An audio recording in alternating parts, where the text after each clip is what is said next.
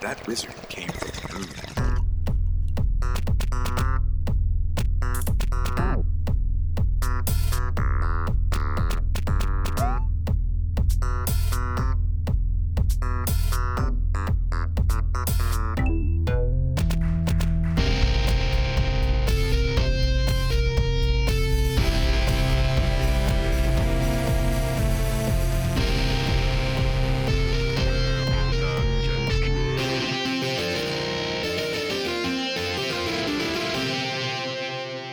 Welcome to Purple Dungeon Squid, the podcast for gamers that toke.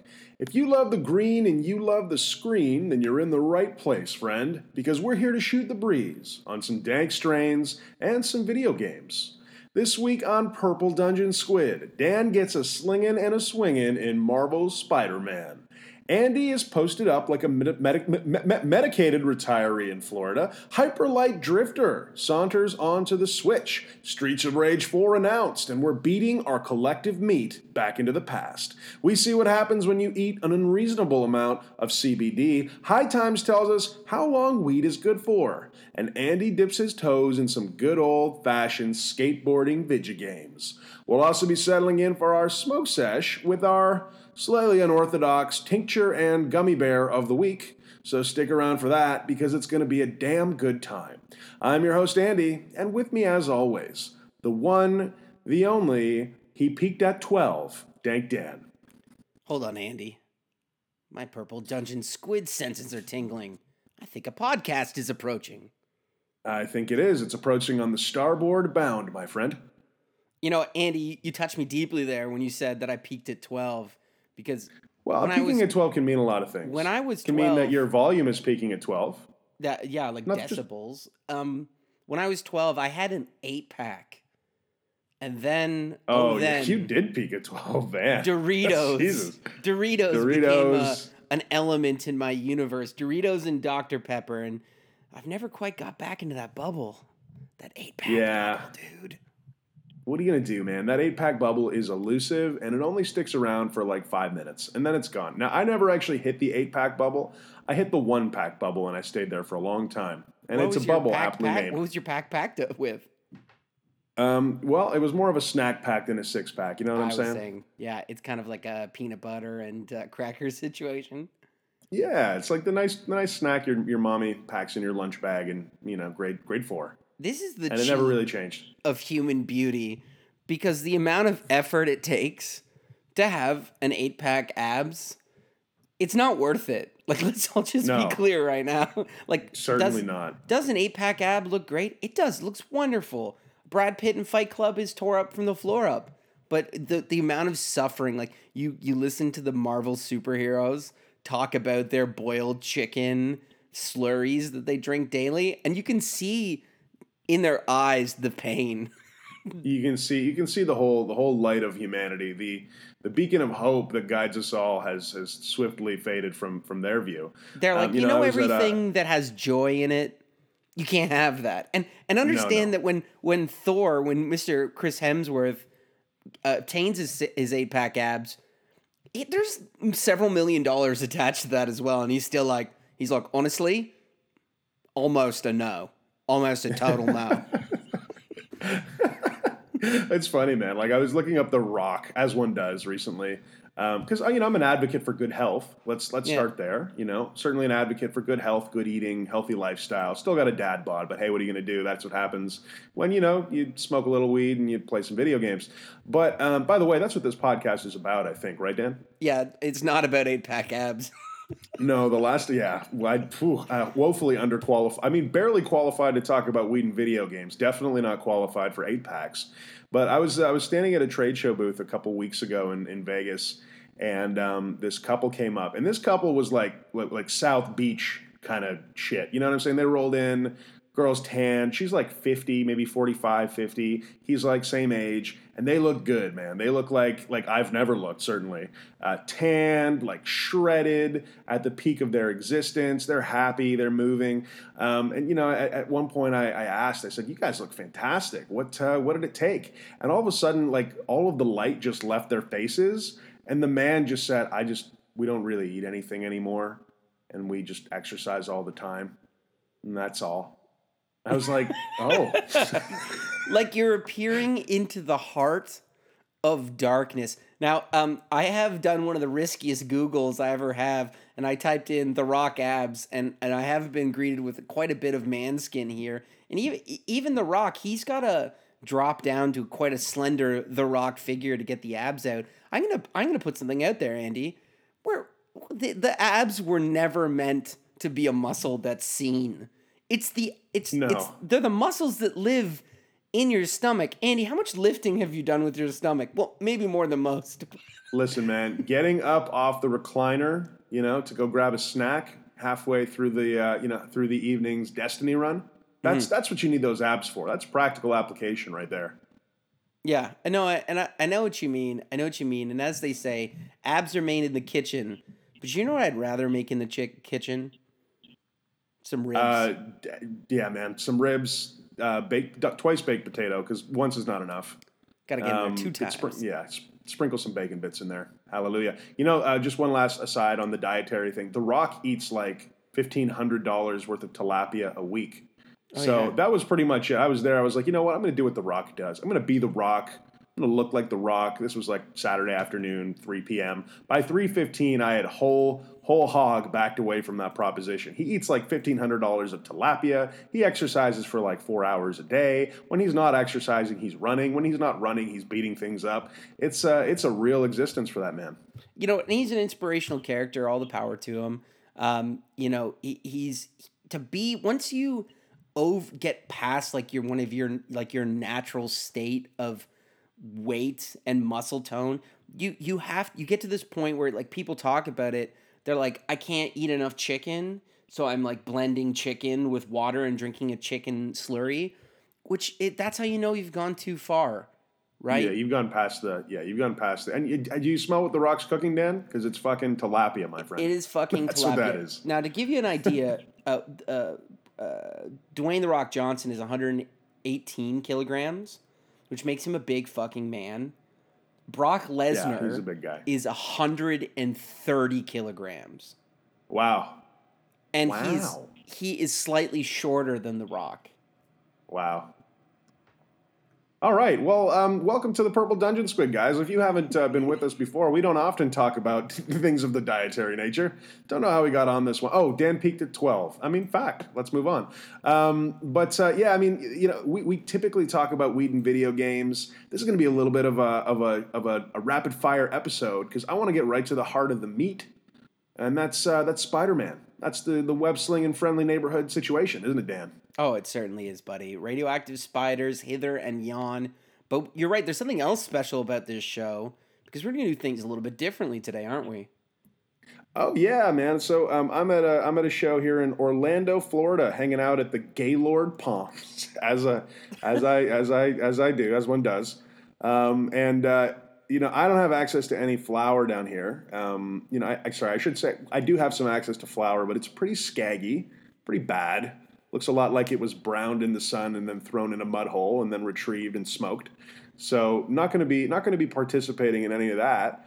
But I do have a whole tin of extremely delicious CBD fuzzy peach rings. And CBD is, of course, as you know, Dan, the non-psychoactive cannabinoid in the cannabis plant that chills you out, man. Have you experimented with any CBD, Dan? Yeah, no, I've had some high CBD strains, and we have some high CBD oils. And I'm with you. Stray away from that scary looking Florida swag, and I'm going to do something similar. I'm actually going to go in the direction. I have some White Widow extract from Peace Naturals. Now, this thing is high potency, high THC blend, but I am going to venture into this, and because of the time it takes for the latent effects, I recommend, and we have pre-discussed, that let's dip in there now, and right. So you're gonna. Sorry, is it a tincture? Yeah. Is it a tincture or is it extract? It's oil. Sorry, I meant to say, is it a tincture or is it like shatter? So it's a tincture. Wow. Okay, so you're gonna sublingually ingest this shit. That's right. I'm gonna deliver it under my tongue, beneath the lingual. And where we normally would have our smoke session, we'll consult each other to see exactly what our astral position. There we go. So Dan's gonna get some under the tongue experimentation, and I'm going, as one does, and I'm going to eat a shitload of CBD fuzzy peach. A responsible shitload. I mean, you can't overdose on CBD. Now the tin says to ingest 2 of these per 24-hour period. To which I say, nonsense. And I will be ingesting 60,000 milligrams of CBD. Andy, I want you to not treat this as a snack food. I know that I'm already doing it. Oh, delicious. You will never find around Andy's house a half-eaten bag of sunflower seeds, because sunflower seeds are like a binary event. There's on and off. Once that bag is opened, they'll be crushed in mere minutes. And that tells you something. I've already eaten 10,000 milligrams of CBD. Oh no! Okay, and I'm going for 11,000 right now. Here we go. I'm hopping in. I'm gonna do half a milliliter of this business. It suggests a quarter, but that's for people who don't know what they're doing. Here we go. Oh yeah, so I can describe the flavor of my journey here. Tastes like a fuzzy peach ring, exactly like it, and that's actually special. So this is by a company called Just CBD. Just CBD is an American made in the USA company, so God bless America. It's friggin' delicious. And these little manufacturing wizards go ahead and make candies that they infuse CBD into. However, they do an extremely good job of covering up the inherently bitter taste of CBD. So I'm really pumped about it because I'm eating this. I've had actually their sour tape. I don't know if you've had that like sour kind of tape roll stuff before. But they've got each of those sour tape rolls infused with 1,000 milligrams of CBD, and it tastes like the best sour tape you've ever had in your life. Similar to these peach rings, which are good. I go to another one, number 13,000 milligrams so far. Let's keep going. Oh, no. I don't know if I mentioned, but this little tincture is by Peace Naturals Classics, and the way it tastes a lot like the flavor you get in a brownie or a cookie, which leads me to believe that part of the technology of making this happen is making sure it's decarboxylized. Is that what am I saying that correctly? Decarbalized, yeah. Decarb. Right. Heated and activated the THC through heat. Yeah, there seems to be quite a potential for delight in here. So I do hope that I'm successful on my journey, and let's touch in from time to time to make sure that the oxygen is still flowing. Yeah, 20,000 milligrams of CBD. Feeling good. Andy, can you go ahead and roll that up and put it in your desk drawer, away from your view, again next to the Gideon Bible? I am just so relaxed, Dan. And I want to let you know that that's a good thing because I'm actually heartbroken. Can I share with you what horrible shit happened to me about 8 days ago in Amsterdam? Let's go deep into your past. Yeah, so I was supposed to be on a KLM flight, KLM being that delightful Blue Dutch airway where they basically do everything except rub your shoulders the whole flight. Bless you, KLM. However, their flight got seriously messed up in a one of those airport stories, very dramatic. I'm deboarding this plane. I'm going to miss the other plane to Amsterdam. I have to be there for a meeting. I'm on the phone with Air Canada, and I make it to the gate in under 60 seconds before they close it in another terminal. So it was all very Jason Bourne, or at least I like to think so. Actually, it's a little bit more Home Alone. Jason Bourne with a dad bod. He was Jason Bourne with a dad bod and a domestic flight. He's in economy. But anyway, so I was, needless to say, I'm pretty exhausted by the time this whole situation happened. I promptly passed out on the flight, which was lovely and well assisted by a nice little batch of White Rhino. And I promptly woke up and bright-eyed, ready to go, ready to hit up Amsterdam. It wasn't until I hit the very beautiful Airbnb in downtown Amsterdam that I realized I had left my Nintendo Switch and 300 euros on the damn plane. Ooh. Dan. And to add insult to injury, I got a physical freaking copy of Dead Cells the week before that I was so excited to play. It was a physical copy. I don't know if you know, but those are in limited circulation. I don't even know if I can get another one right now. I probably can, but that's a limited release, dog.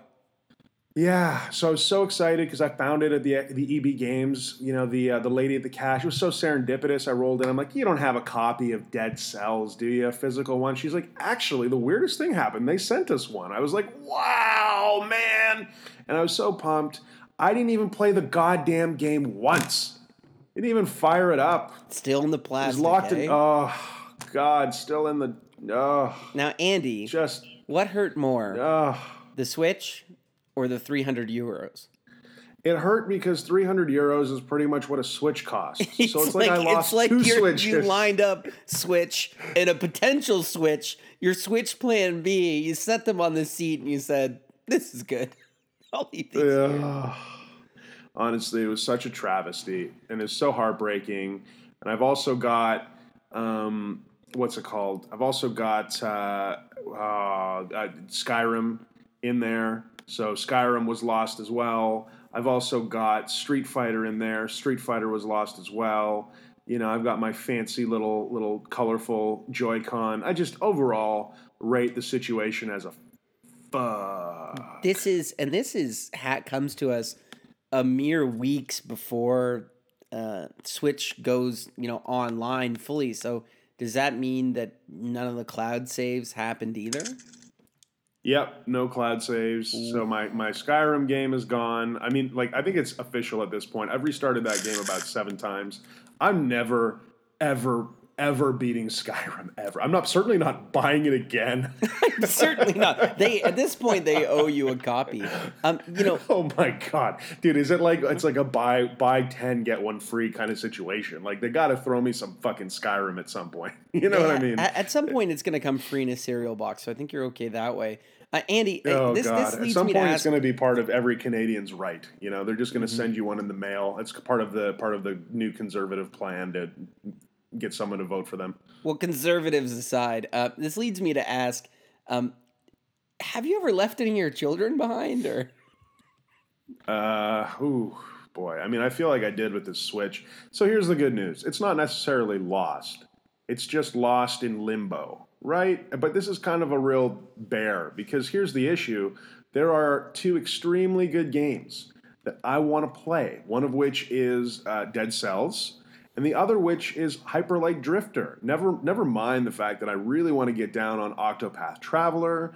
There's just so much good stuff coming to Switch over the next few months that it's going to be hard for me to suck it up for another 6 weeks until Air Canada has the wherewithal to find, a simple friggin' case left in the back of us. And whatever, people lose thousands of packages and coats and mitts and whatever the hell a day. So I get it. It's probably a bit of a process to return those items. Fine and dandy. But holy mackerel, would I love to have my Switch back. I'm probably going to buy another one, Dan. I'm probably just going to bite the damn bullet. What do you think? Well, I mean, what's the opposite? Switch back to your Game Gear, or just gently wait the 6 years for the next handheld console to come out? You're like, anytime. No. Now. I mean, they will. There's a good. I believe in my heart of hearts. No chance. I believe Andy, my 300 in 6 months, they're gonna send you a cardboard cutout with the Switch controls drawn onto it, and it's gonna say, "This is the best we could do." Yeah, it's gonna be a printed on printer paper. We regret to inform you, our search turned up nothing. No, it's not. I disagree. Our search turned up that Glenn really wanted to play Hyper Light Drifter as well, and you get nothing. So here's what I'm going to say. 1 download equals 1 prayer, right? Share this episode around, folks. Pray for Andy's Switch to be returned. 1 download equals 1 prayer. Thank you. Now, Andy, as I'm consulting the guides, please. It does help me. Andreas, please shut up. I am reaching out to the spirits. It does help me to know did you give this blessed device a name in your heart of hearts? Boy, this is some swamp voodoo magic shit. Yeah, I did. Leave your judgments at the door, Andy. It does disturb the ether when you do bring your negative words into my precious space. What did you name this device? I already told you. It's Barry. Barry the Switch. Barry, as in... As in Manilow. As in Manilow. Everyone, let's bring our hearts together and pray that Barry does come back to his true home. We pray to God. Yeah, okay. So before we turn into a church service, let's continue on. But, man, do I ever feel mellow. Holy damn, this CBD. I'm going to go for number 19,000. Here we are. Delicious. Andy, you're going to cross the barrier from like experiential maven to cautionary tale. It is ill-advised. Anyhow, so what have you been up to, my friend? I've been losing switches, traveling places. What have you been up to? Well, Andy, you know what I've been doing? What's that, bud? Deep in my heart, more than anything, I've been winning bets. Oh, man, I don't want to hear about this now. Oh, Andy, not only are you going to hear about it, but you're going to be a part of it. In fact, some would say that you're at the center of this tale. Lo, these many podcasts ago, you and I made a wager against your fortitude to complete a game. Andy, what game was that? Persona 5. Persona and I have to plead. 5. There's correct. A couple things. So, can we just shut up for a second? Now, Andy, Obviously, your weak justifications aside, the challenge was levied. I believed in you. I wanted you to win. But, fate interceded, and July came and went, and you did not, as you promised me, complete that game. And what did we wager, Andy? Yeah, I know, a full price title. A full price title. A full price $80. And I don't like AAA title. That is correct. Can we come on? You could have gone for like a title that's been out for a little. You could have been like, hey Andy, I'm gonna pick up, I don't know, Dying Light on Steam. $29. So cool? No, you were like, nah. I want you to search dog. your soul and ask you, was the spirit of the bet to pull a punch for you later, or was it to treat you like a man, nay, the man that I know that you are, and put the real stakes at it? And let's really put it even stronger at your feet. What was the best thing to do for the podcast? And I think it was to pick up a great new title. So let's all thank Andy for just really pussing out, and that put laid at my feet Marvel's Spider-Man. So exciting. Good for you, buddy. Good for you. Is the air thin up there on your high horse? Good for us. Let's make it a team, because I couldn't have done it without you. Right. Right. So let's just pause for a second here. Let me go through the list here, the obligatory list. I've elected a champion. Does that work? Someone else to defeat the game for me. They've already beaten it. What's that, sir? What are you doing? Yeah, I elected a champion. They completed the game before July. That works, right? Well, who's your champion? He's a very famous YouTube streamer. Go ahead. Got to Google him first, but he was. Oh, that's not a good sign about the truthfulness. No. Andy, did you win a truth-telling contest 2 towns over? Is that how you hired him? I really want to go along with this bit, but I'm just so relaxed. Andy, you went along with this bit in the way that a dog goes along to the pee spot that he knows he's hid. You slipped out of your collar and you ran around the house, and I actually had to go grab you by hand to rub your nose in it, and it made it worse, didn't it? Man, honestly, I'm just feeling a warm happiness. 20,000 or 20,000 milligrams of CBD in. Feeling pretty good. I'm starting to. Should I call somebody? I'm starting to get worried. I'm alone in a hotel room, so if this recording does go dead, please do call someone. But yes, I did lose the bet. I did indeed. I do have to pay for your copy of Spider-Man, but I'm excited about it because you're going to tell us. You're going to tell us all about how good it is. That was the excitement of a part of a man's spirit breaking off and falling to the floor of a sweet little hotel room. You're not wrong. And now for our sponsors. This episode of Purple Dungeon Squid is brought to you by Whedon Video Games. Whedon Video Games. By now, we wish we had some other folks to sponsor us. Maybe cut us a check, but for today, you'll do. Thank you for being there forever, for onwards, for always. And also brought to you by trying not to get in the pool when everybody's all like, get in the pool. Because everybody's like, come on, get in the pool. And you're like, is it warm? And they look at each other with that knowing glance. They're like, oh, yeah, it's really warm. And you're like, but guys, I got to go somewhere. I don't want to get wet. They're like, come on, get in the pool. And you're like, well, and they're like, hey, Tom, listen, I know you didn't make it through college. And because of that, you don't believe in yourself. But believe us now that this pool is beautiful and get in, and you get in, and you're like, this is fucking freezing. They're like, yes, I know, we tricked you.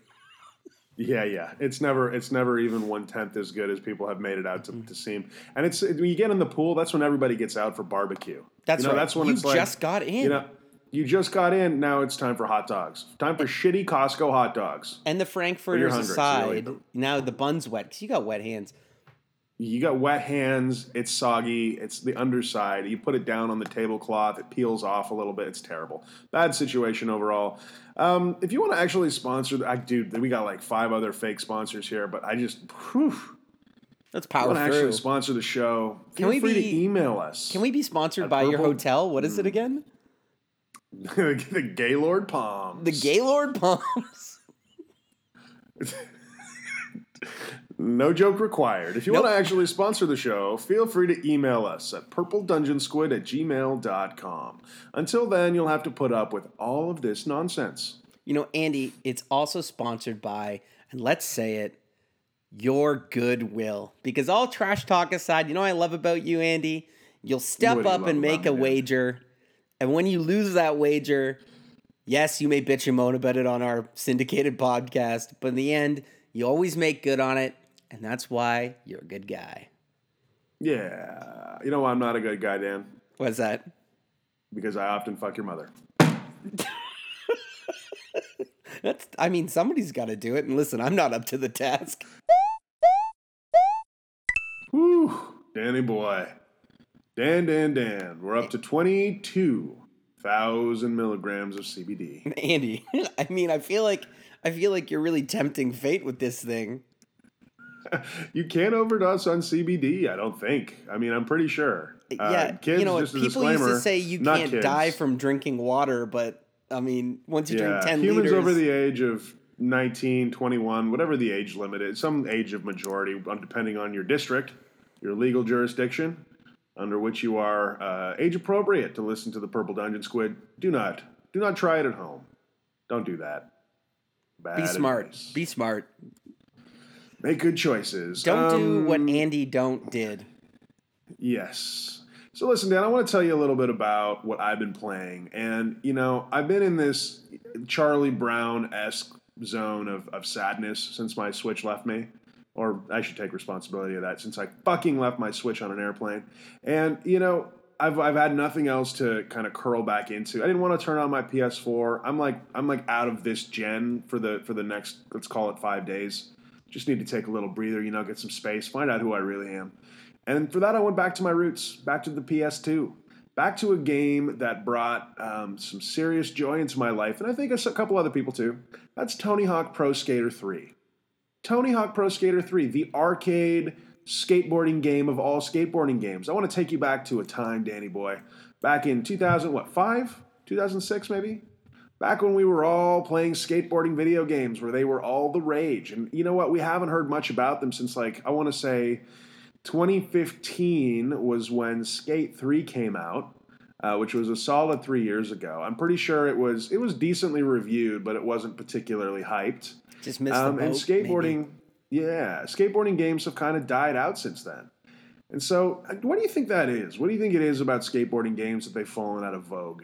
I think it's because they did the damn thing, and I'll explain. And brace yourself. Tony Hawk 3 came out October 28th, 2001. Wow, did I play it that long ago? Damn. Wow, what a throwback, right? But here's what I mean when they've done the damn thing. It's like NBA 2K or whatever it is. Once you make a really, really, really good basketball game, there'd almost be no reason to make another one, except for the fact that the rosters change every year, the uniforms change, everything changes. But the pro skating roster doesn't change quite as much. And Tony Hawk, I think, made a kind of peak where you can only grind so hard. Do you know what I mean? Yeah, I feel you. As the games wore on, there were more and more gimmicks. Tony Hawk Pro Skater 5 was really poorly reviewed, and that was kind of the nail in the coffin in that series.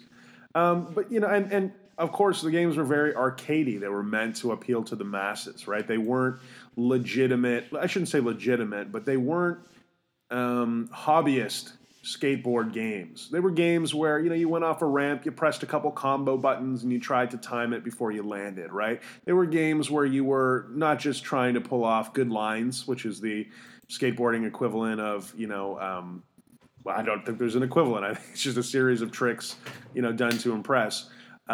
In lieu of that, you're, grinding on giant bubbling furnaces and, finding hidden videotapes and trying to collect, 5 letters in a level. And a lot of that is kind of, it was a cool game because it allowed you to do what kind of felt like finding Easter eggs in a game does. It gives you that feeling of satisfaction when you finally puzzle out exactly how many ollies to grinds to, big air tricks you need to do to reach that hidden ledge where you can get the E from skate and finish that objective. That's what's good about Tony Hawk Pro Skater 3 is that you're chaining together stuff. It feels intuitive and you're also finding these little secrets in the level. That being said, did you ever play Skate? I didn't play Skate. So once upon a time, I had an Xbox 360. Back when I was still kind of into Microsoft consoles, and I bought Skate, and I wanted to get into it pretty hard. I loved the idea of a skateboarding simulator. It was joystick based. It, was based more in realism. It wasn't quite as arcadey. And Skate, the original one, was very well received. It was well received by the masses, right? I didn't play it that long, if I'm being totally honest. I probably sunk 4 or 5 hours into it and decided it was maybe a little too deep for me. So, returning to Tony Hawk Pro Skater 3 has felt like a lot of fun. Like, I've cleared out the first level, which took me a lot longer than I expected to. But I've cleared out the first level, done all the challenges there. It's the Foundry. Now I've moved on to the next. And, I'm spending a lot of time just sitting around in those familiar levels, going off of ramps and trying to chain together big combos. And there's a really cool mechanism in Tony Hawk Pro Skater 3 where you can revert, which allows you to, as you come off of a ramp, hit the R2 button, flip your board around, and then you can move into like a manual. Which is when you tilt your board forward. And so you can chain together doing like a big air trick with a grind if you've got the finesse to do it, and you can put together these really super huge combos. And again, it's not particularly realistic. It's very much arcadey, but for the time, that was like the peak of it. I don't know if a game like that, though, would, other than in a retro sense, like the way that I'm playing it now, enjoying those mechanisms for what they are, I don't think a game like that could have commercial success, I know what you mean. And, it's funny because it kind of tracked with what the evolution in the pros. Going for 23,000. Beautiful. And the pro skating world was doing. Guys like Cillian Murphy were starting to chain manuals into other tricks. And if you ever want to see some of the best skateboarding that you've ever seen, go ahead and throw to the YouTube's Cillian Murphy, a skate escalation. Great videography put together with some just mind-bending, just next-level tricks, especially for the time, but they still might crush your skull. Yeah, I think the heat came out of the skateboarding genre, especially because by the time Tony Hawk 5 came out, it seemed like the studio wanted to cash it in without putting the work in. The controls are clunky. The moves were they didn't flow into each other, and it almost seemed to be a step back. And you saw that with a couple of the iteration. Like there was some lazy programming going on, and it was like Activision was just trying to cash a check. And for a franchise that, I think in this case the franchise license was running out, so they were in a rush to publish. Which Tony Hawk was it that they literally published with a nearly blank disc because they were under such a deadline? It might have been. I couldn't tell you. It might have been maybe 5. One of the underground titles, or was it 5? Yeah, I don't know. Or it might have been one of the underground titles. By the time 5 came out, like I was out of Tony Hawk, right? But it very well may have been.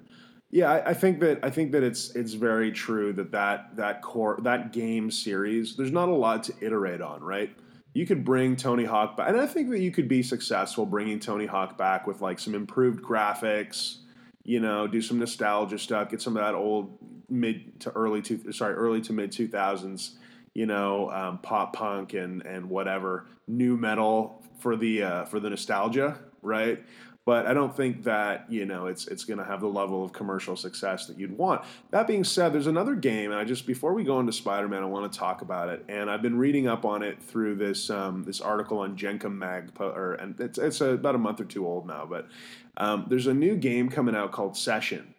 And Session is scheduled to release for early access on Xbox at the end of 2018 with a full release about a year later. And, it's a Q&A with the game designers. This is first and foremost a beautiful looking game already. So I think it's all in-engine art that I'm looking at here. And it's all very what you'd expect from this generation of graphics on a PS4 or on an Xbox. And they're deliberately going for a game that uses the joystick-centric controls of Skate. So it's not, a button-mashing Tony Hawk Pro Skater thing. It's like a dual stick control. Sorry, let me put this back. It's even more in-depth than Skate. So they've gone for like a super granular, using your left thumbstick as your left foot and your right thumbstick as your right foot, no matter what stance you're in, and if you know anything about skateboarding, you know that moving those feet in specific ways, for example, to ollie, is how you make your board go. It's that level of simulation that they're hoping to differentiate their game on. Does that sound like super crazy to you? Because for me, I'm having a hard time and it's supposed to be a niche title, but that's really niche, no? That feels like a super technical game. I mean, I think this one's going to be won and lost by how that translates into fun factor and if it can tutorial well. To me, you start to risk getting into a game that I've seen played on Twitch quite a few times. It's the simulation of getting a guy to walk. Like, you know what I mean? Like, if to get a guy to walk, what you had to do is like lift the foot and then curl the toes and then bend the knee and then lift, like actuate the hip and then lean forward, and it's just this janky seizure style version of making a man walk. Some of it you want to be assumed. Why don't I just maintain the heartbeat of my skater as well? But, if they translate that well into fun and, the tutorial really puts together and it's rewarding, maybe it's got something. Yeah, I mean, again, I bring this game up because I'm interested in it. I'm really interested in the idea of it. It sounds cool.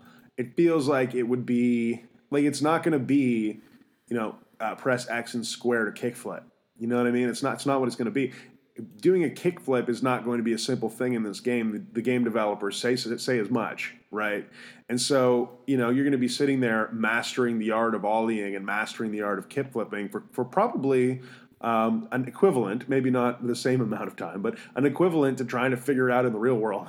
You know what I mean? And anybody who's tried to master those things knows that it's an extremely repetitive, extremely long-term goal. So, for me, I'm sitting here thinking, damn, maybe I should just learn to skateboard for real and we can start working on that 8-pack, That seems to be the proposal, right? Never a muffin again, and let's learn to really skateboard. Yeah. Put those carbs away. Go grab a block of wood.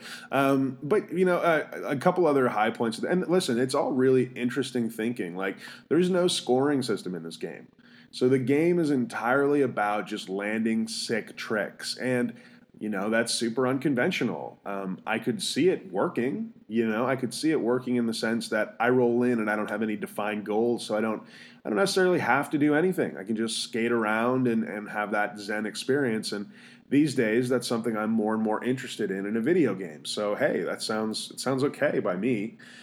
But that being said, I can see if someone was interested in a more kind of action-driven game, you could get into it and very quickly decide that the simulationist, excitement goes away after a short period, especially after you master some of the more basic tricks. And does it simulate your landlord calling you and telling you that you do still need to pay rent? It's not generalized skateboarders. They're all old and pay rent now, man. Like, we're all there. They're not all old. I mean, all ages, I'm sure. Yeah, well, I don't know. It's like, honestly, man, the skateboarding generation was like, your generation, early 80s, to like early 90s was when that shit was super hot. And now it's still a thing. Obviously, people still skateboard, but it's certainly not as popular as it was as those people matured and, went through high school and university. So, it's interesting to try and understand and listen, it's, good time for this game to come out then, just on a demographic perspective, because most of those folks are either too old, too dad botted, or, have kids and all they can do is play a video game at night. So maybe it's the perfect storm. Yeah. Get all the fun without all the broken elbows. They also have a filming mode, which seems like it's maybe going a little simulationist also. So you can it's a 2-player mode where you can film your buddy doing tricks, which by the way is very much in the spirit of skateboarding. That's like what people do, right? They go out to a skate park and like one dude has a camera or an iPhone these days and the other dude's doing tricks and people are like, taking video and posting it to Reddit. So that's cool. But like not only can you do that, they actually have like specific cameras you can use. Like this question is, can I film with the VX1000 or the HPX? I don't know what the hell that is, but the answer is that there'll be different camera types, different lens filters, and so on to choose from. So like it's half skateboard, half photography simulator, I guess. Oh wow, ambitious. Well, it should be noted. We were talking a little bit before about Killian Martin and a skate escalation, and it's such a great example of filmography that I know who produced the film. It was Brent Novak, and you need to really come together with both the lens and the skateboard to really make it pop. So that makes sense to me. It sounds like there's a little bit of a meta element in this game. Yeah, and they're doing constant development on the skate parks that they're putting in the game. Like if they find people, they're heat mapping the skate park. So if they find people are gravitating towards one or the other, they'll close one down and work some construction on it. Like it feels like they're full on getting into like living world skateboard simulation, which is, I mean, damn, dude, maybe that's the future. Maybe that's the world that, like, some people that are our age and want to do that thing are going to do. But it's, boy, it certainly is ambitious. I'm excited to see what it looks like. The final question here from Jenkin Mag is, where was it? I got a kick out of it. Actually, there's 3 good questions here. The first one is, have you considered adding the ability to chug beers or smoke spliffs in the game as you skate? And the designers then promptly replied, that'd be dope. So there you go. Second question is, do you think you guys will get laid as a result of creating this game? I don't need to read the response. We all know it in our hearts. So, Session, we wish you the best of luck. I salute you, my friends. Well, there we go. Yes, indeed. Yes, indeed. So, Danny boy, speaking of the grizzled streets of New York City and skating them, you were slinging them. You were slinging around while I eat this 24,000 mark. Oh, God damn it. Show some restraint.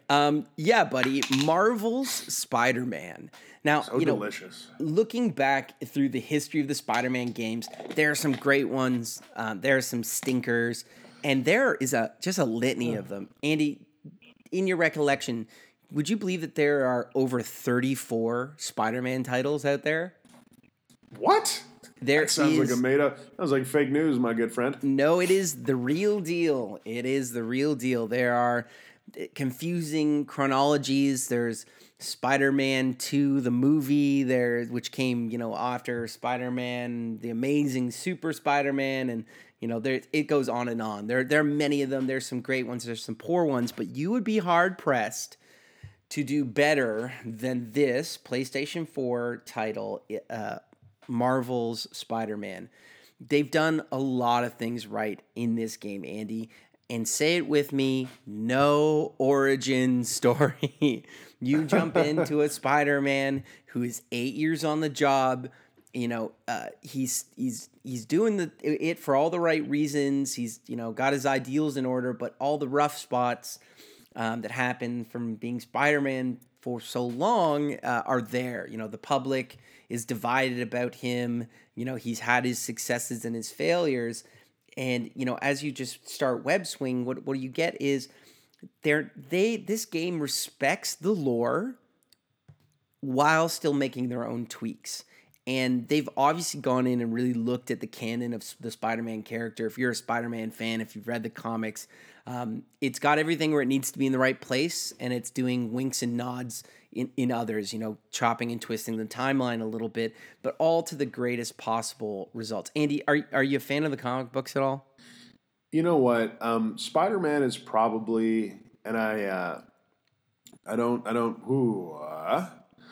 don't say this lightly, but one of my I don't want to say least favorite, but he's not in my top contenders for superheroes I care about, right? Andy, I'm a Batman guy. I get it, and you're wrong. The reason why Spider-Man's great is, he's a superhero, but he's a regular guy. He's a student. He's a guy who's struggling with his relationships, and he's got interests. He's a photographer, but I think what really connected with people is he could be a smart guy who wasn't the nerd, and that didn't mean he was just wowing the girls left and right. But he still had those normal struggles, I think he's maybe the most identifiable Spider-Man. Because listen, you don't need to sell me on why Batman's the greatest hero of all time. I think for the average person to identify with him, that's a steep hill to hoe. You know what I mean? Yeah. The skills Would you say that you all of your learn. nocturnal emissions are for Spider-Man, or just a few of them? Pardon? Would you say? No, I heard what you said. I just thought I'd give you an opportunity to not do what you've just done. Oh, you mean stick a fucking fork in my joke? Murderer. Andy, if we wanted to hear about my nocturnal emissions, we'd have to consult your mother. I mean, fair play. I won't flag that one. I gotta say, I need to take a small pause. Yes. And reflect on the fact that I think CBD in high dosages during a podcast, poor choice overall. You made some interesting timing choices for sure. I mean, now we know what happens when you consume. I think I'm at 23,000 milligrams of CBD, and I am very sleepy.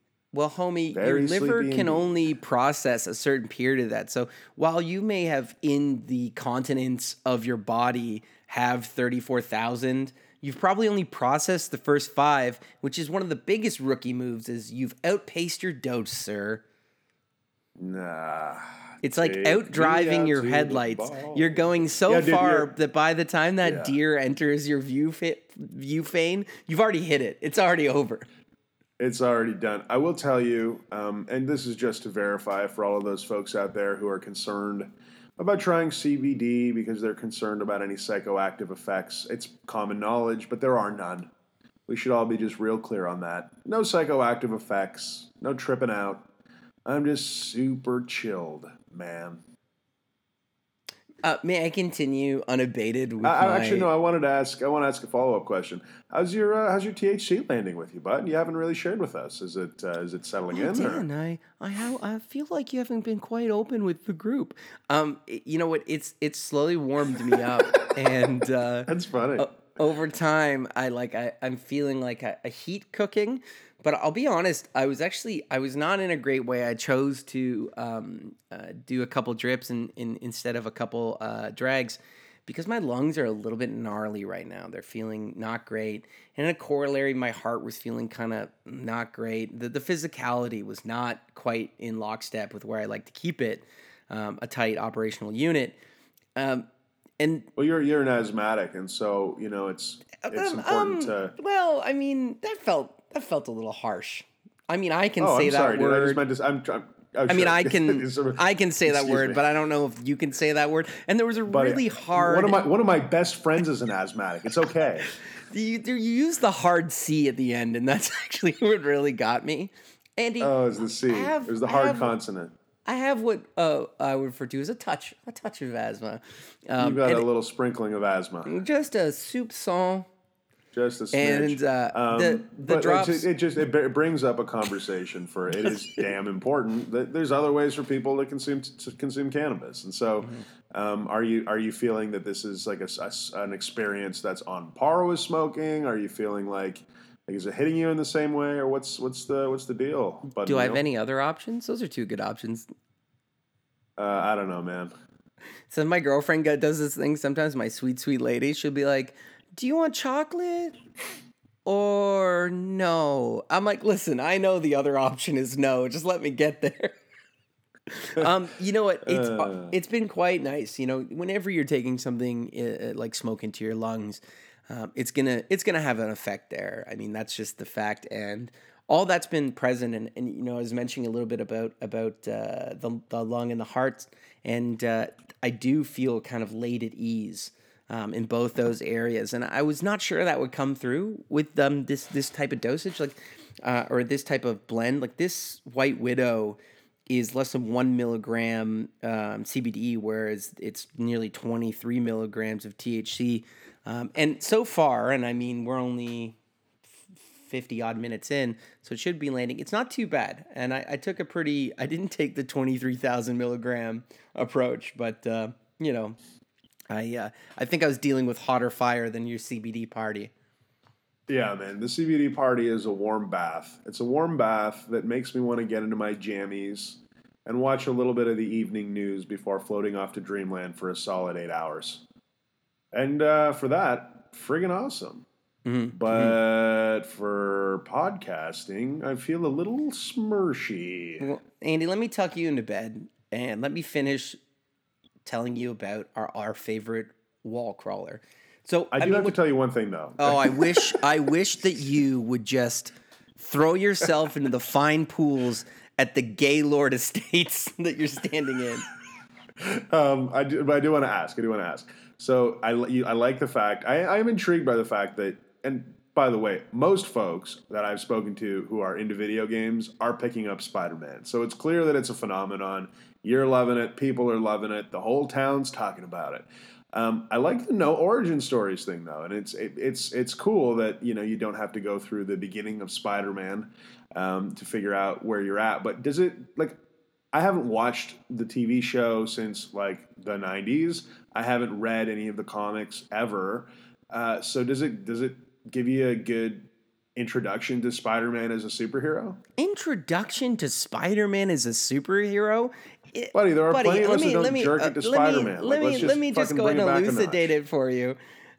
It's Spider-Man. It's like saying, like, hey, have you heard of this guy? It's Michael Jackson. He's got a little bit of a funny voice. Like, I mean, the thing about Spidey and the reason why you don't have to rehash it is Radioactive Spider.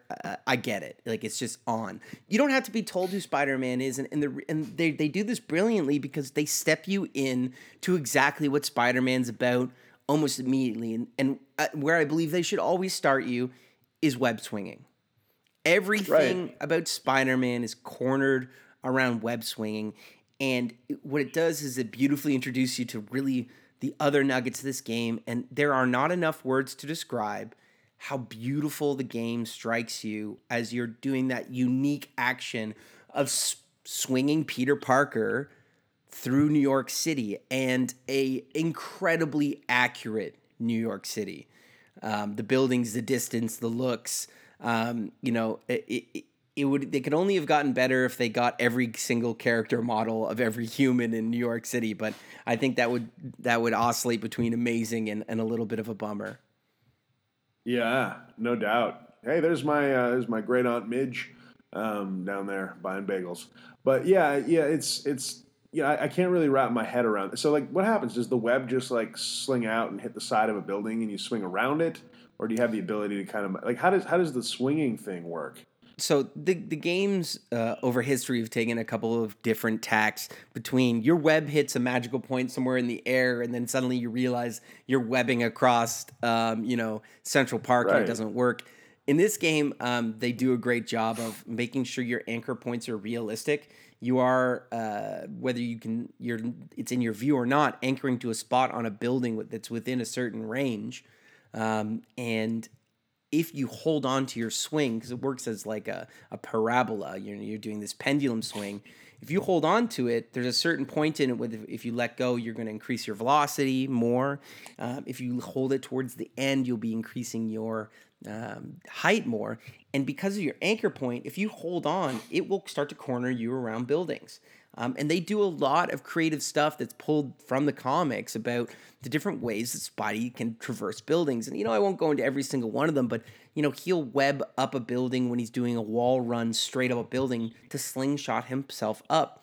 You can do web launches, which is a classic Spider-Man move where, you do a web to the left, a web to the right, you're standing on a building and you launch yourself, like a slingshot.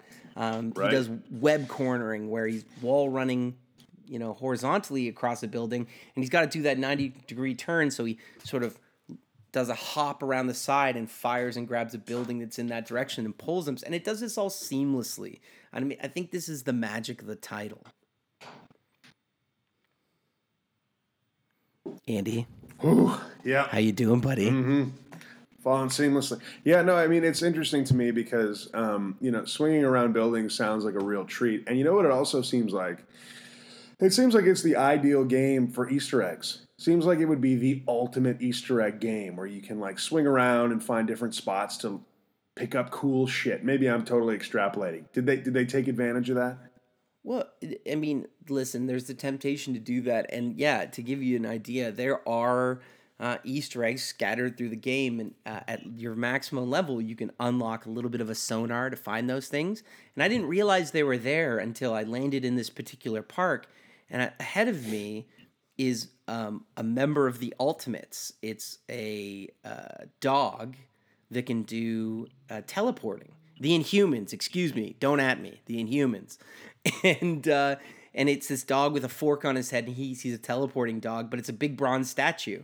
And I'm like, oh, I'll just take a picture of that for fun, because that's pretty cool. And it goes, blunk, Easter egg unlocked. And I was like, oh, and it's 1 in 50. I'm like, you beautiful sons of bitches. That's awesome. That's awesome.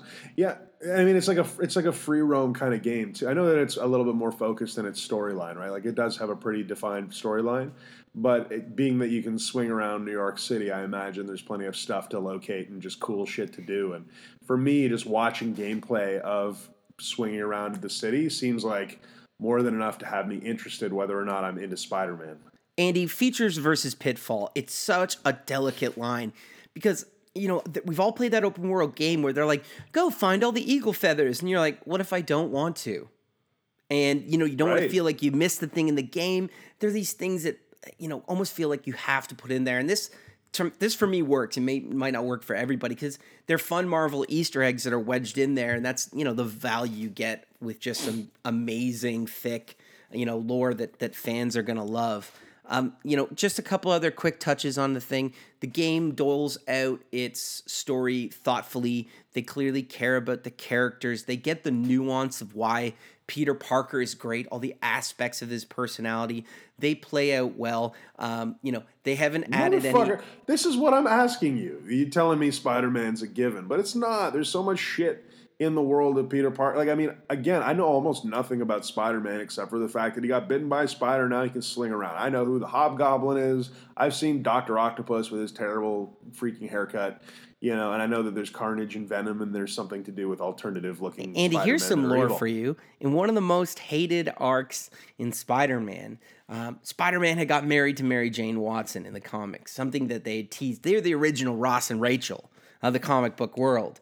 And they get married, and then later, Peter Parker comes out as part of the Civil War storyline, revealing his identity and getting on the mutant registry, something that the Civil War movie's based on in the MCU. Now, because of this action, his sweet, sweet Aunt May, the woman who raised him in the absence of his parents being alive, gets shot and killed.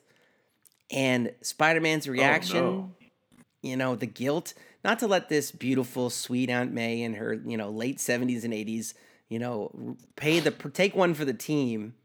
He goes to Mephisto, the devil of the Marvel Universe, and makes a deal to sacrifice his wedding, his relationship with Mary Jane Watson to bring his aunt back. Oh, yeah. One of the most universally reviled moments in Spider-Man lore, and it's obviously the wrong choice. Yeah, it's clearly the wrong choice. It's clearly an emotional faux pas. But yeah, I mean, so I'm sure there's plenty of stuff like that, and this is what I'm interested in, because I could take a stride into the world of Spider-Man, but for me, it's less exciting and enticing than being the Dark Knight or I mean, really, it's just Batman for me. So, yeah, I mean, I'd be open to jumping into it as long as I don't have to know any backstory to actually care about it. Is the main storyline kind of accessible like that? Well, this Or does is it what I'm draw? saying, man. You don't need to know one single solitary thing. Everybody knows about the Right. radioactive spider. That's fine. The rest is beautifully exhibited through Spider-Man's own exposition, which works in the comic. He's constantly sort of talking in his head as he's doing his thing. You really get positioned in the everyman seat with Spider-Man, and that's the beauty of the character. He matches the everyman with the superhero, and you really get that persona, because one of the things you get with Spider-Man is his quippy one-liners, right? And that's his like exterior shell of protection to sort of protect his enemies from knowing he's just a normal guy, and in the beginning, kind of a kid. Do you know what I mean? Right. And that's No, something I do. that's missed on, and they really touch on, like when J. Jonah Jameson, who's like the Alex Jones of the Spider-Man world, constantly making up conspiracy theories, how Spider-Man's in league with the bad guys, or he does more harm than good. When he's criticizing this person, he thinks he's a fully grown man and not a teenager, dealing with tests and acne and whatnot. And we join a lot of Peter Parker's journeys happen, in college and whatnot. But it's a cool angle for the character. So I'm gonna rapid fire and talk about some stuff. This game has a lot of great things. The story takes its time, but sprinkles in fun stuff, and there's a big punch at the end. There's some unique storylines in this, some less familiar enemies, as well as some old foes that you'll recognize. Andy, I'm going to talk a little bit about the combat, because it's a big part of the game. This is, we're talking Spider-Man, so the fight that happens is going to be a big deal, and they put it together in a brilliant way. Think Batman's Arkham, which I know you're familiar with. It's a good one. It's a good one. A classic combat. When we were both playing that, I think we could agree. It's the kind of combat you're actually happy watching for an extended period of time. Cinematic, I would say. It's creating those crescendos. The punches seem like they count, and I mean, we're watching Batman break people's arms. And while Spider-Man doesn't break people's arms, he does kick them off buildings, which I was wondering about the Arguably loophole. better. Arguably better. I mean, listen, More Batman complete. isn't above throwing a person off a building. The seems to be the difference is Batman really wants you to think he's not going to catch you when he throws you. Right? Yeah. No, it's a dominance move. I feel it. So I use that one often in my own relationships. I mean, that's step 2, right? It's small conversation, hang off the side of a building. That's right. I mean, Negotiation 101. Read it in a book. Read it in a book. It sounds like the art of the brutal deal. Yeah, recovered from Guantanamo. Please continue. Thank you very much. And to answer that question is when Spider-Man does kick somebody off a building, they're webbed to the side of the building, like a ways down, and you don't immediately realize this, because I was like, hold on. I've kicked a lot of people off these buildings. What's happening here? You run to the edge, and they're like, they get attached by a line and swung into the wall, which is kind of neat. It's the family-friendly move. The game is saying, listen, what I know what you meant was throw him off the building to a gentle landing, not to his death. That's what you meant, right? Yes, indeed. Yes, indeed. So just to put a fine point on it, it's got that Arkham feel, but Spider-Man is getting in the air. He's executing some classic moves, the spider sting, uppercut, the swinging kick, and he's using his webs in every way he should to pull an enemy towards him and pull himself towards him. It's all there, everything you want. And some of that kinky shit too. And some of Because listen, if you got webs you can shoot. Let's be real. They've feathered a couple needles with this character, right? And one is I mean, the boy at pubescence is suddenly shooting web everywhere, and every movie that's been terrible has made that wink and nudge joke. I don't want to bring it back to the GIMP suit, but I think we can all agree Spider-Man's suit, kind of a GIMP suit. You know what? You're not wrong. You're not wrong. I'm just trying to. I gotta rack my brain for a second. The full body suit. I mean, with the mask and everything in totality, like no mouth, no anything. That's not really a mainstay in the superhero. Love anybody. Like other than Spider-Man, I guess you can make the argument that Iron Man does that a bit. Yeah, but he does it in like a man machine kind of way. This guy's full on gimp suit. Let's just be fully transparent about it. And it's always felt to me like the big mistake. Like you get why. Hey, Iron Man, why didn't you have a space for your mouth? He's like, well, first of all, have you ever been shot in the mouth? It's a bad place to get shot. It feels like the RoboCop conversation. It's like I feel like in the reality of it, they deploy this robotic police officer, and they're like, he's unstoppable. The first criminal's like, well, what if I shoot him right in the mouth? They're like, well, we hadn't thought of that. Yeah, that's his one weakness. Shoot him right in the teeth. There you Shoot go. him in the mouth. Sorry, boss, we didn't think about that. We purposely removed the mouthpiece so you could kick out those killer lines. They're just like, listen, we couldn't hear a goddamn word you were saying. How are you supposed to enforce justice? Anyway, yeah, I mean, it sounds like the combat's a good one. Combat's a good one. What else is going on in this game? I'm sorry, Andy. I know that we got stuff to do here, but I need to take a vicious aside here. Do I have your permission to make just like a far right-hand turn? Go ahead. Okay, so there was a film contest run for people to reenact, reshoot a classic scene in RoboCop.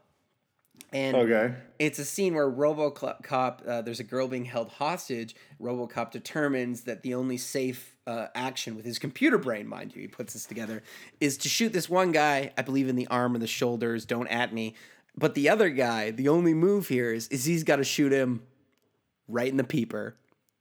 And the special effects at the time really did land that a man may have just been shot in his Johnson.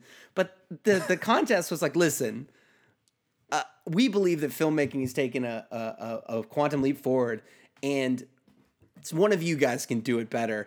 Enter 8 or 9 entries that you can go watch. They're on the internet of different auteurs' visions of how this legendary RoboCop dick shot goes down, and I encourage you to go check it out.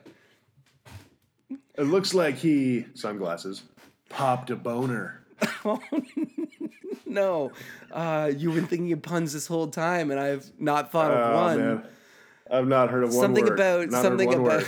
About there's a nightstick joke in there. I feel like there's a few. There's really endless. We could have a whole spin-off podcast, but I've consumed too much CBD to think about that at the moment. We're going for 26,000. Number 26,000. Lucky number 26. Delicious. What's your CBD safe word? It's just a light drooling. I get that. You know what? That's tough. And it's drooling as a matter of course isn't a great safe word. Just because, maybe that's just how you do it. I mean, you could be having a great time. Drool doesn't mean a bad time. I know some 2-year-olds who would really sell this concept. So if you were to let's fucking take it away from your amateur cans movie contest that I believe you hosted in the basement with 4 other virgins in 11th grade. Got me one. Red-handed, just filming dick shots. But freeze, dirtbag. If you were to rapid fire off some of the stuff going on in this, because again, I'm trying to wrap my brain around it. I'm kind of sold on the Spider-Man thing. People are into it. I'm open to jumping into it, even though I'm a Batman at heart. But if you were to rapid fire some stuff that's going on in this game, what would it be? So just a couple quick thoughts. Difficulty seems to wildly oscillate.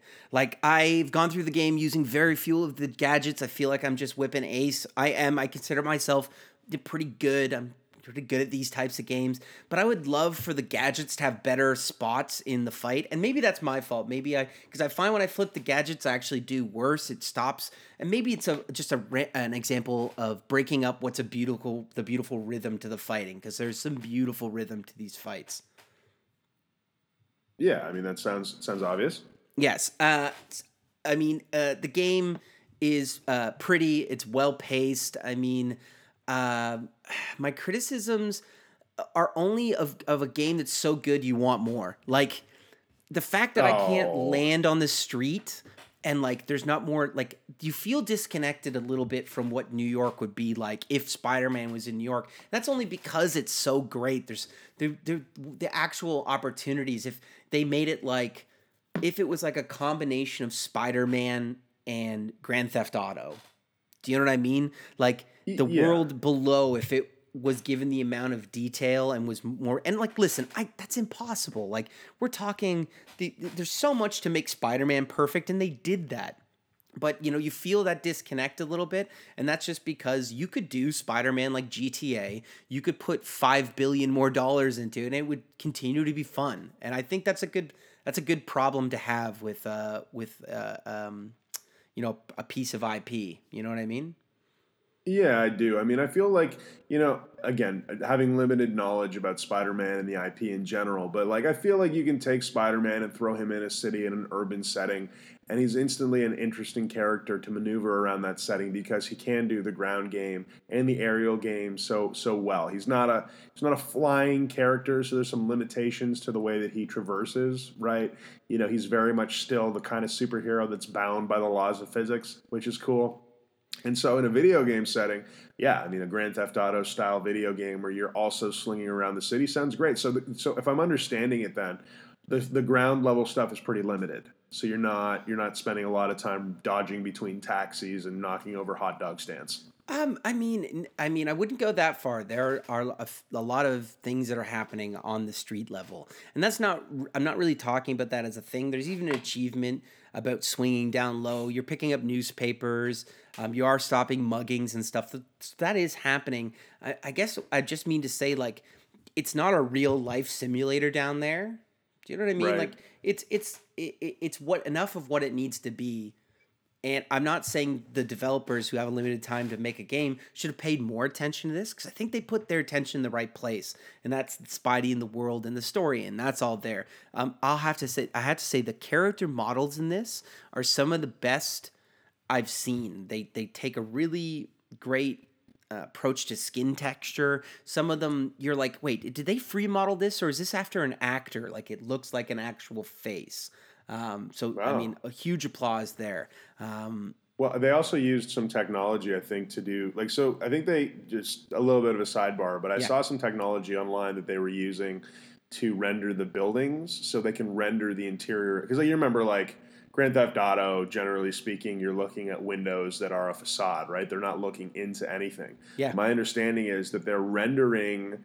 So sorry, they're not actually rendering the inside of buildings. They're using some interesting light trick from the in-game engine. I can't remember the name of the technology, but they generate light in the in-game engine that projects a 3D image on the inside of, for example, a condo building or an office building that makes it seem like it has depth and that there's people and items inside, but they're not actually rendering those many thousands of rooms for the sake of being able to display it on a modern machine. So it's cool. It seems like there's a little bit of technological wizardry that's going on in this thing also. You're right. And the effect of that is interesting because I remember seeing in a building, and your gamer question, when you can see in a building, you're like, oh, there must be something here.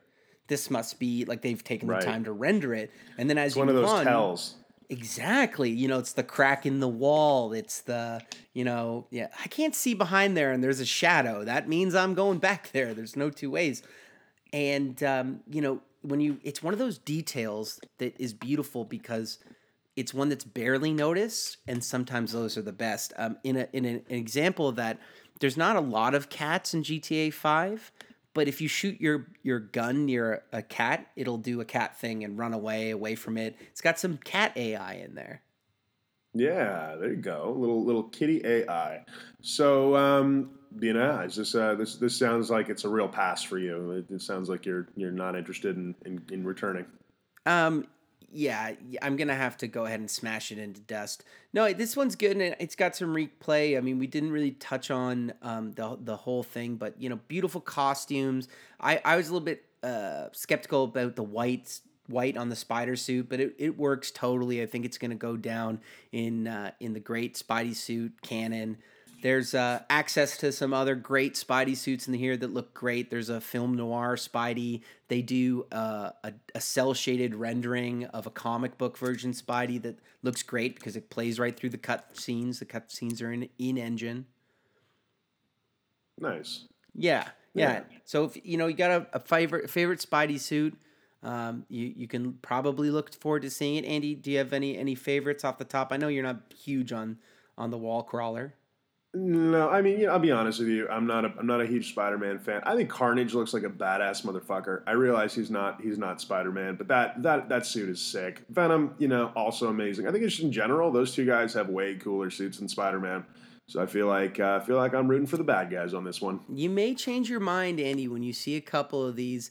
Some personal favorites: the Iron Spider, which is the suit that Tony Hawk, the Tony Stark.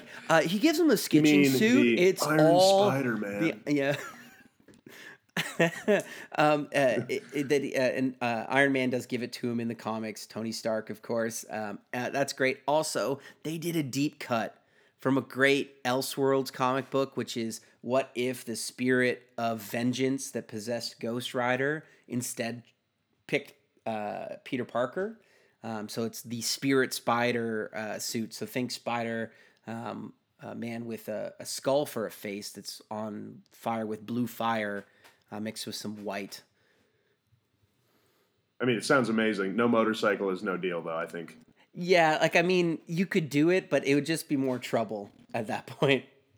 Yeah, I mean, you got to wrap your bike up before you go swinging. It's just a real headache. It's a whole thing. It sounds like a real beauty, man. It sounds like a game that I would be open to jumping into, despite my lack of knowledge in this space. 420 friendly?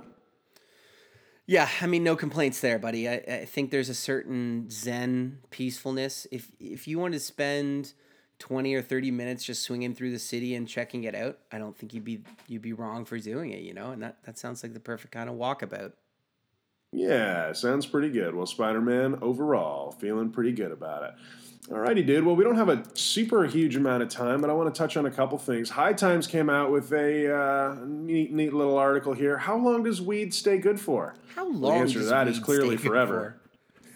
I've got some old weed kicking around in my house, and I have every intention of smoking it. But High Times, for example, has said here that if it's properly harvested, dried, cured, and then stored, you can expect your weed to stay fresh for anywhere from 6 months to a year, which actually seems like less time than I would expect. It seems a little bit shocking, no? Hey, 6 months to a year. Were they talking about just storing it, or is there freezing it in there? Because I feel like maybe it's closer to 2 years. Yeah, it feels like 6 months to a year is that from the time in which it's harvested? Because I tend to purchase my weed a little further down the value chain. Yeah, right? I'm typically a little further downstream when I pick up my weed. Maybe it's been around for a month or two. Andy, that's actually from planting time. Basically, you got a week with this stuff, and then out of luck. Then it's just garbage. Well, I mean, apparently so. California just burned 350 million pounds of it. So, clearly it goes bad at some point. It's no good anymore. No good. And it's true. So what High Times has to say about it is that, the chemicals that make marijuana special break down. They break down over time. The cannabinoids break down. The terpenes break down. And I've seen that before. Like, we've all had weed that you put in a jar, you can leave in a baggie, and you come back and it's like a little bit woodier than you want it to be. It loses some flavor, it loses some scent. It doesn't have a lot of taste. And, it might be a little bit acrid. So, I'm curious, is there anything you can do to kind of make it? Probably just like a well-sealed jar, I guess, is the best way, reducing exposure to air. Oxygen's always going to be a big part of it. I mean, there are elements going to accelerate it. I think, broadly speaking, you can talk about oxygen, temperature, and light. Yeah, light's the devil, right? Right. I mean, we've all seen that barber who's had the same haircut photo in the front since 1968, and it now looks like a former vessel of Satan. Like, things have just gone bad for this person. Yeah, I know what you're talking about. I typically always choose my haircuts off. You remember back in the day when you used to choose a haircut from a book? They'd like, the barber would come over, he'd hand you a book, and he'd be like, all right, Jimmy, flip to the page that you want. And naturally, I'd always flip to the page of like the super psychotic concept haircut. And my mother would promptly be like, no, just give him a good schoolboy cut. And that would be the end of that. I was going to say, I went directly from whatever my mom said to whatever John Stamos had at the time. That's pretty good, man. I went from the good schoolboy cut to growing my hair out into a pseudo helmet of just a hat of hair. More of a protective interworking of fibers. Yeah, to shelter my young teenage ego. And straight from that into the shockingly handsome good man I am today. But yeah, I never actually ended up picking one of those cuts from the book. They were very insistent that I pick a cut. I don't know if this is maybe I was going to the wrong barbers. The barbers, they only taught me 1 to 7. You go to 8. I should have known the place was called Cut by Numbers. It was a real dive. But they did have cigars and Playboys everywhere, so it was all good. In a long history, oh wow, I get it now. In a long history of just very clever mom moves, I had a too fun uncle who loaded bombs in planes for the Air Force and had spiked hair. And when I saw this spiked hair, Andy, I knew that I need to have that spiked hair. And I asked my mother for it, and rather than say no, she took me to the hairdressers and clearly hatched a plot because she's like, what do you want? And I'm like, I want the spiked hair. My mom gives the prearranged nod, and she's like, tries to do a bunch of things. She's like, I'm sorry, you just don't have hair that'll spike. I was like, no. She's like, sorry, this type of hair just won't do it. And I was like, well, you're the boss. And then I proceed to get like a boyish Peter Parker parted on the side haircut. Man. And my mom's Buddy, that is a ninja move. I'm telling this story to somebody years and years later about when they're just like, you should do your hair like this. I'm like, my hair actually won't do that. And they're like, sorry, what? And I explained to them the experience, and as I'm saying it, when you're saying something and you're hearing it, you're like, you bamboozled me. Yeah. It's like when your parents take you to Hawaii, but they tell you it's Africa just to get some good laughs when it comes up at university. And people are like, Africa, and they're talking about apartheid. You're like, I don't know, they seemed happy. There's a lot of surfing going on. Jesus. You had a fucking dark and misguided childhood. Holy shit. Sometimes you just got to spin the wheel. Yeah, sometimes you just got to roll the dice. No problem. We're at 30,000 milligrams of CBD, Dan. You're slowly becoming more pliable as time goes on. I'm feeling the shift. Oh man. Let's test the waters. Andy, do you want to have a yodeling contest? I want to have a sleeping contest. He's not there yet, folks. Sleepy, sleep. Here's the words from the mountain on high. Smoking old weed won't kill you or make you sick. Check one for Andy. The only exception is moldy marijuana. If your flowers have encountered too much moisture, they might get moldy. Totally feeling you on that one. Discolored spots, white fuzzy mold, smells like anything other than cannabis. Get it the fuck out. Couldn't agree with you more. I have thrown away some moldy weed in my time. Yep. Do not smoke that shit, friends. It's not worth it. Could definitely, that could fuck you right up. Yeah.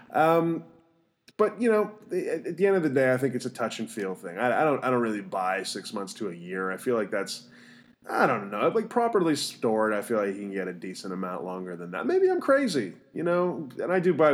I literally buy weed a gram at a time, so it doesn't typically last that long.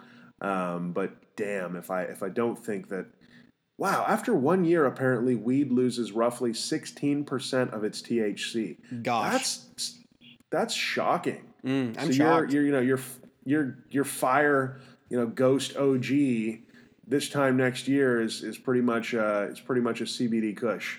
There you go. Andy, I got to say it. Some of my weed needs a timeout on its potency. I'm like, it takes me to the moon. I'm like, you wait in there and you know what you did. I'll tell you when to come out. why don't you go ahead and just simmer down in the jar for a couple months, and then we'll come back and talk after you're done. Yeah, I feel you, man, but we're a bunch of old ladies when it comes to this shit, so what do we know? I gotta tell you, I am super heartbroken about my Switch because of this second game that is coming out known as Hyper. In fact, it's come out already on September 8th, I want to say. Hyper Light Drifter, the special edition, has landed on Switch to critical acclaim. Dude, have you played this on Steam? Because this game's been out for about 2 years. It just made it to the Switch. I've played a lot of games that sound like a neon, sorty, run-around action game. Which one is this? Because they're all pretty good. Yeah, no, so Hyper Light Drifter is... Okay, so in the vein of popular indie titles today, it's 8-bit. It's got a really, bright and digital-looking color palette. It's a hack and slash kind of isometric game that looks, to me, of course, in my let's call it today mainstream sensibilities, but once upon a time this would be called an affectation for retro. It looks to me absolutely gorgeous, and it's a game that's in the vein of Dark Souls. So it's a relentlessly difficult game that isn't a roguelike, right? It's as I said, a Dark Souls-esque kind of game that comes at you with some serious difficulty and gives you an experience of hack and slash, with the overworld of hidden paths, shortcuts, hidden areas, etc. Yeah. So it looks incredible. I shouldn't. Let me dial in some superlatives. It looks like a real adventure, and adventure games in the vein of, let's call it Dark Souls meets Zelda, which is what I think this is probably like. For me, are few and far between. I don't get to enjoy those too often. So I'm excited to play it when I get a Switch back. Any plans on picking this one up? Andy, actually, I reviewed this game. Oh no, it's not that game. That's a different one. I have played this though.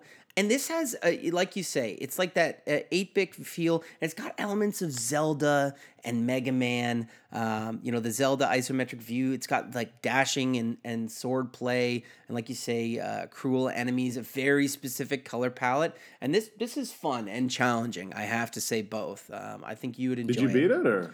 I just judging by the progression of the pickups that I've gotten from my sword moves, I'd say I'm probably a quarter in at best. Oh, okay. Gotcha. Yeah. I mean, this seems ideally suited for the Switch too. So if you're playing on PC or whatever, I feel like that's not the intended spot for a game like this. And what do I know? I've never actually taken the time to take a gamepad to a computer experience. So maybe it's not such a big deal. But for me, this is an ideally played on the road kind of game. So as soon as I get my Switch back, I'll be diving, or buy a new one, indeed, but let's avoid that. I'll be diving right back into that. That looks good to me. It's a good icebreaker. And, and Andy, you're the type of guy that gives someone Switch back. So if anybody's going to get it back, it's going to be you, man. Oh, buddy, look, you've changed your tune, and I appreciate you. One like equals one prayer. One download, one prayer, my friend. You know how it goes. Just send us for every prayer, just send us one Switch immediately, and Andy will surely get his Switch back. Yeah. If one person sends me a Switch, then this whole thing will have worked. Buddy, I got it. So we started out this podcast on an experimental journey to understand what happens when you eat a shitload of CBD and when you sublingually dose THC. And so how are you feeling? Let me touch in with you. I've gone all the way over the mountain. I've seen the glassy, beautiful peaks. And I've started to come down the other side, and it's nice. It's I feel mellow. I feel warm. Obviously, don't have any sort of my eyes aren't feeling like when you've had maybe a couple doinks and your eyes kind of get a soupy I've smoked a lot feel. Yes, it's not present. Obviously, it's fine on the throat, warm in my chest, and I'd say, it's a different experience than your normal White Widow. For me, it's been a lot less heady, but it's been really deep in my body. But, I'd love to hear other people's experiences on, the oil, the sublingual oil. How does it hit you? What's your experience of that? It's like, is it the closest? It's almost like it's like brownies without having to digest a brownie. It feels like. Guys. Yeah, I mean, I've only tried oil in the form of CBD before, but I think it had like a small, 4 to 8% THC in there. So it was a low THC oil.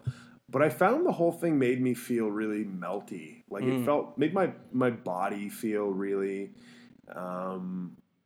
it was a different feeling than smoking, right? It felt very, very physical, not very heady. A body high would, I guess, be the way to describe it. It was very high CBD, so that's typical of that anyhow. But there was just a different, not up in your head almost at all, right? Right, yeah. And you know what? If I was about to rise up against the bourgeoisie and the overclass because there wasn't enough bread around, or whatever, I would probably leave that till tomorrow. Okay, hyper specific. Very good, very good.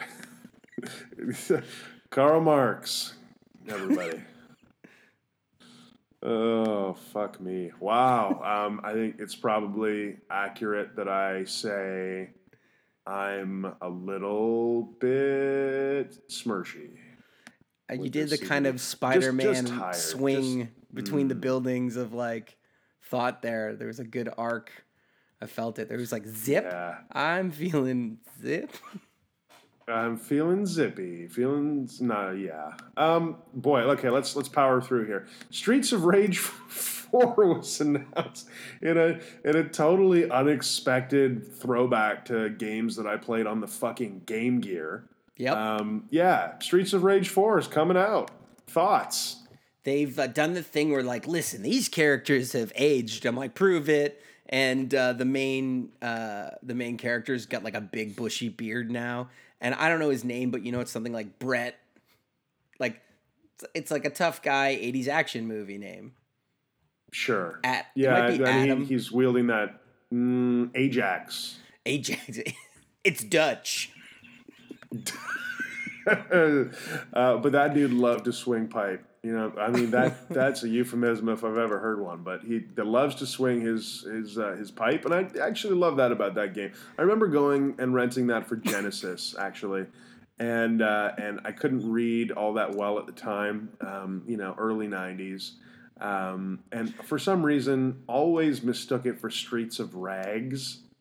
And so that's what I called that game for a long time. And I'd go to various Blockbusters. These streets could be better. Like, let's be honest. Let's be real. It's a real poverty simulator. And, I'd go to various Blockbusters because, I was traveling my aunt's house or grandmother or whatever, BC, Toronto, whatever.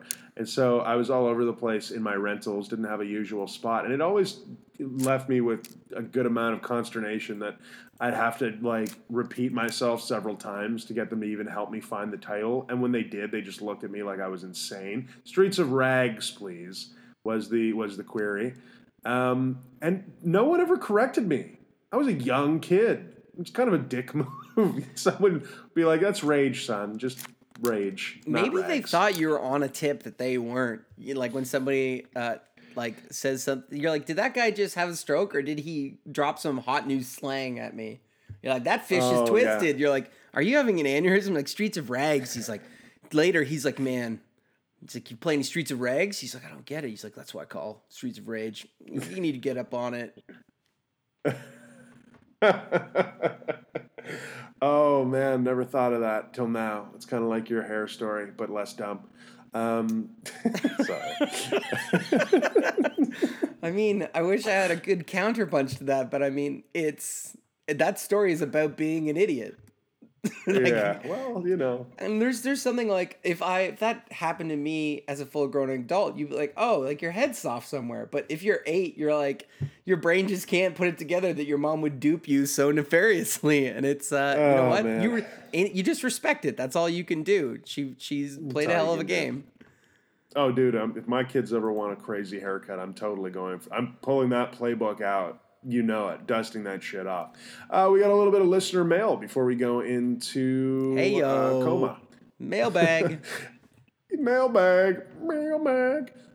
Jessica Austin. Thank you, Jessica, for rolling down and providing us with your full name. That's rare. Hey, PDS squad. I don't think you should have said her full name on the air. I think that's probably counterindicated by the manual, buddy. Everybody normally has like a crazy email address, like soupdude69, love you bro, @hotmail.com. I think you legitimately have to go back and blank that out. Sorry, Jess. We'll call you Twiggy. I know that's your nickname that's in the mailbox before Andy edited you.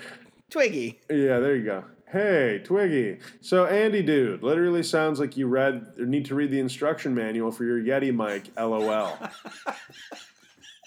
Throwing shade off the hop. Love it. Hi, biggest fan. You're not supposed to tip it towards you. Oh, she attached a diagram for me.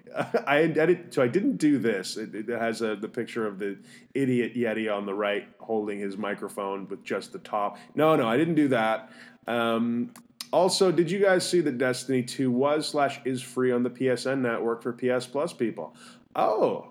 That's some knowledge, right? I spent $79 for that game, and I'm angry that it's free now. How about you, Dan? You took the words out of my mouth. I bought this game, and I'm like, well, at least if it turns good later, I'll be rewarded as an investor. And no, you won't be. And I actually hear that the new expansion is kind of playable, and that's what they're saying. They're like, hey, let's walk you up to this line. Maybe you'll buy the expansions up to the current expansion, which I believe is Forsaken. Yeah. Wasn't Forsaken King the old one? Oh, you might be right. I think it still might be Forsaken.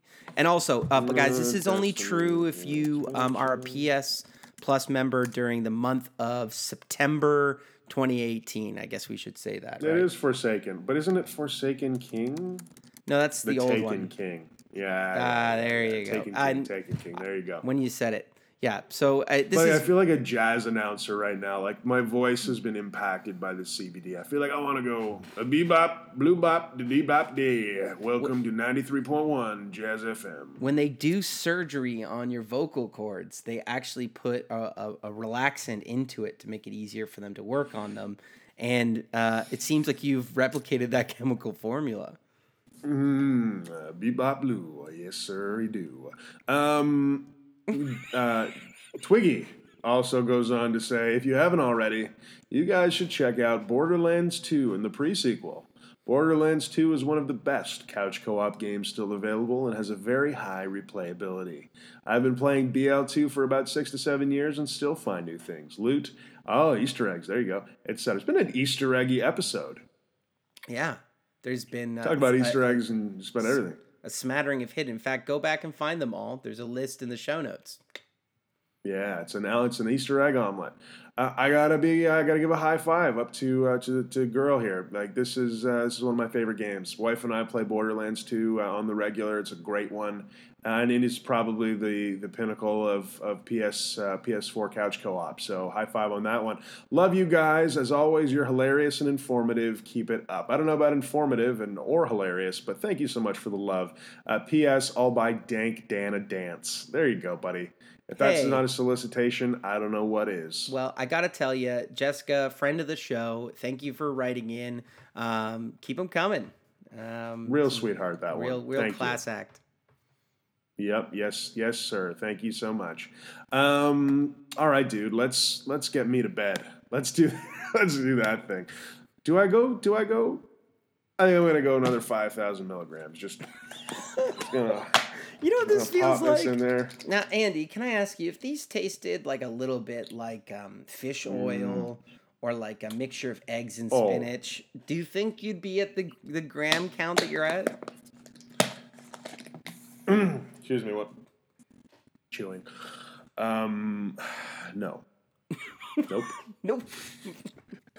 These taste like delicious fuzzy peach rings. If somebody told you not that there's no overdose limit, but 10 will kill you, I think I would find you dead on the floor of the Gaylord Estates with no regrets. Like, the note wouldn't say, I went too far, or, what have I done? It would just say, worth it. Yeah, I mean, that's the kind of thing where if you're traveling abroad and your wife doesn't know the name of the resort that you're at and she's not familiar with it and she sees you on the evening news and it's a local man has been killed by CBD at the Gaylord Estate, she's thinking two things. Shit, my husband's dead, and second, there's a whole lot I didn't know about him. And it's all come out on this, with this disposable pen on this hotel pad. Bebop, baloo bop day. And we're going to go adjourn for the day. Pap, pap, bam, hey. Scribble knots. Andy, you mentioned PlayStation 2. Did you know that since our last podcast, the PlayStation 2 has officially reached the end of its life with the repair window that Sony offers closing? You can no longer get your PlayStation professionally repaired. It is officially out of its life cycle. No, I bet you there's still a dude down at the Chinese mall. Oh, and there always will be. But let us take this moment to salute the PlayStation 2, one of the finest consoles ever made. The PlayStation 4 has yet to outsell it. It had an epic run, and I will give it a rare Dank Dan salute. Thank you, PlayStation. We miss you. We'll cut this in post. Don't you worry. You know what I'm going to say to that? I'm going to say we should go ahead. Did you hear that? Just on an unrelated note, did you hear that the what's the hell's the name of that music festival everyone used to go to? Coachella? When we were much younger. No, dog. People are still going to that in droves. Vans Warped Tour. Warped Tour. So Warped Tour has had its last Warped Tour recently, which is surprising. But it adjourned with, and I have to tell you, the way that Warped Tour went out was with a single dude standing on stage playing the Tony Hawk Pro Skater 3 soundtrack through a phone into a microphone on stage. And if that's not a class act, then I don't know what is. Was he on the bill, or was he a surprise guest? No, he was on the bill. That was orchestrated. What's his name? Hold on. What's his name? Phony Talk?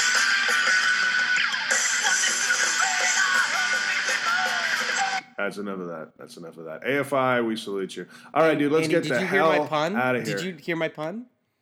I didn't. I was busy listening to AFI. Oh, this is really good fun. Was the guy's name who played the thing on the stage, was his name Phony Talk? Phony Talk. Fuck. Oh, Dan. You're so much better than that. You're so much better than that. Listener questions or games you want to play. purpledungeonsquid@gmail.com. And please, if you know someone who's suffering from not enough dankness, point them in our direction. We'll make it okay. Or send me a Switch, one of the two. Make sure you follow us on Instagram @purpledungeonsquid. Until next time. Keep it dank, my friends. Fuck, I am high.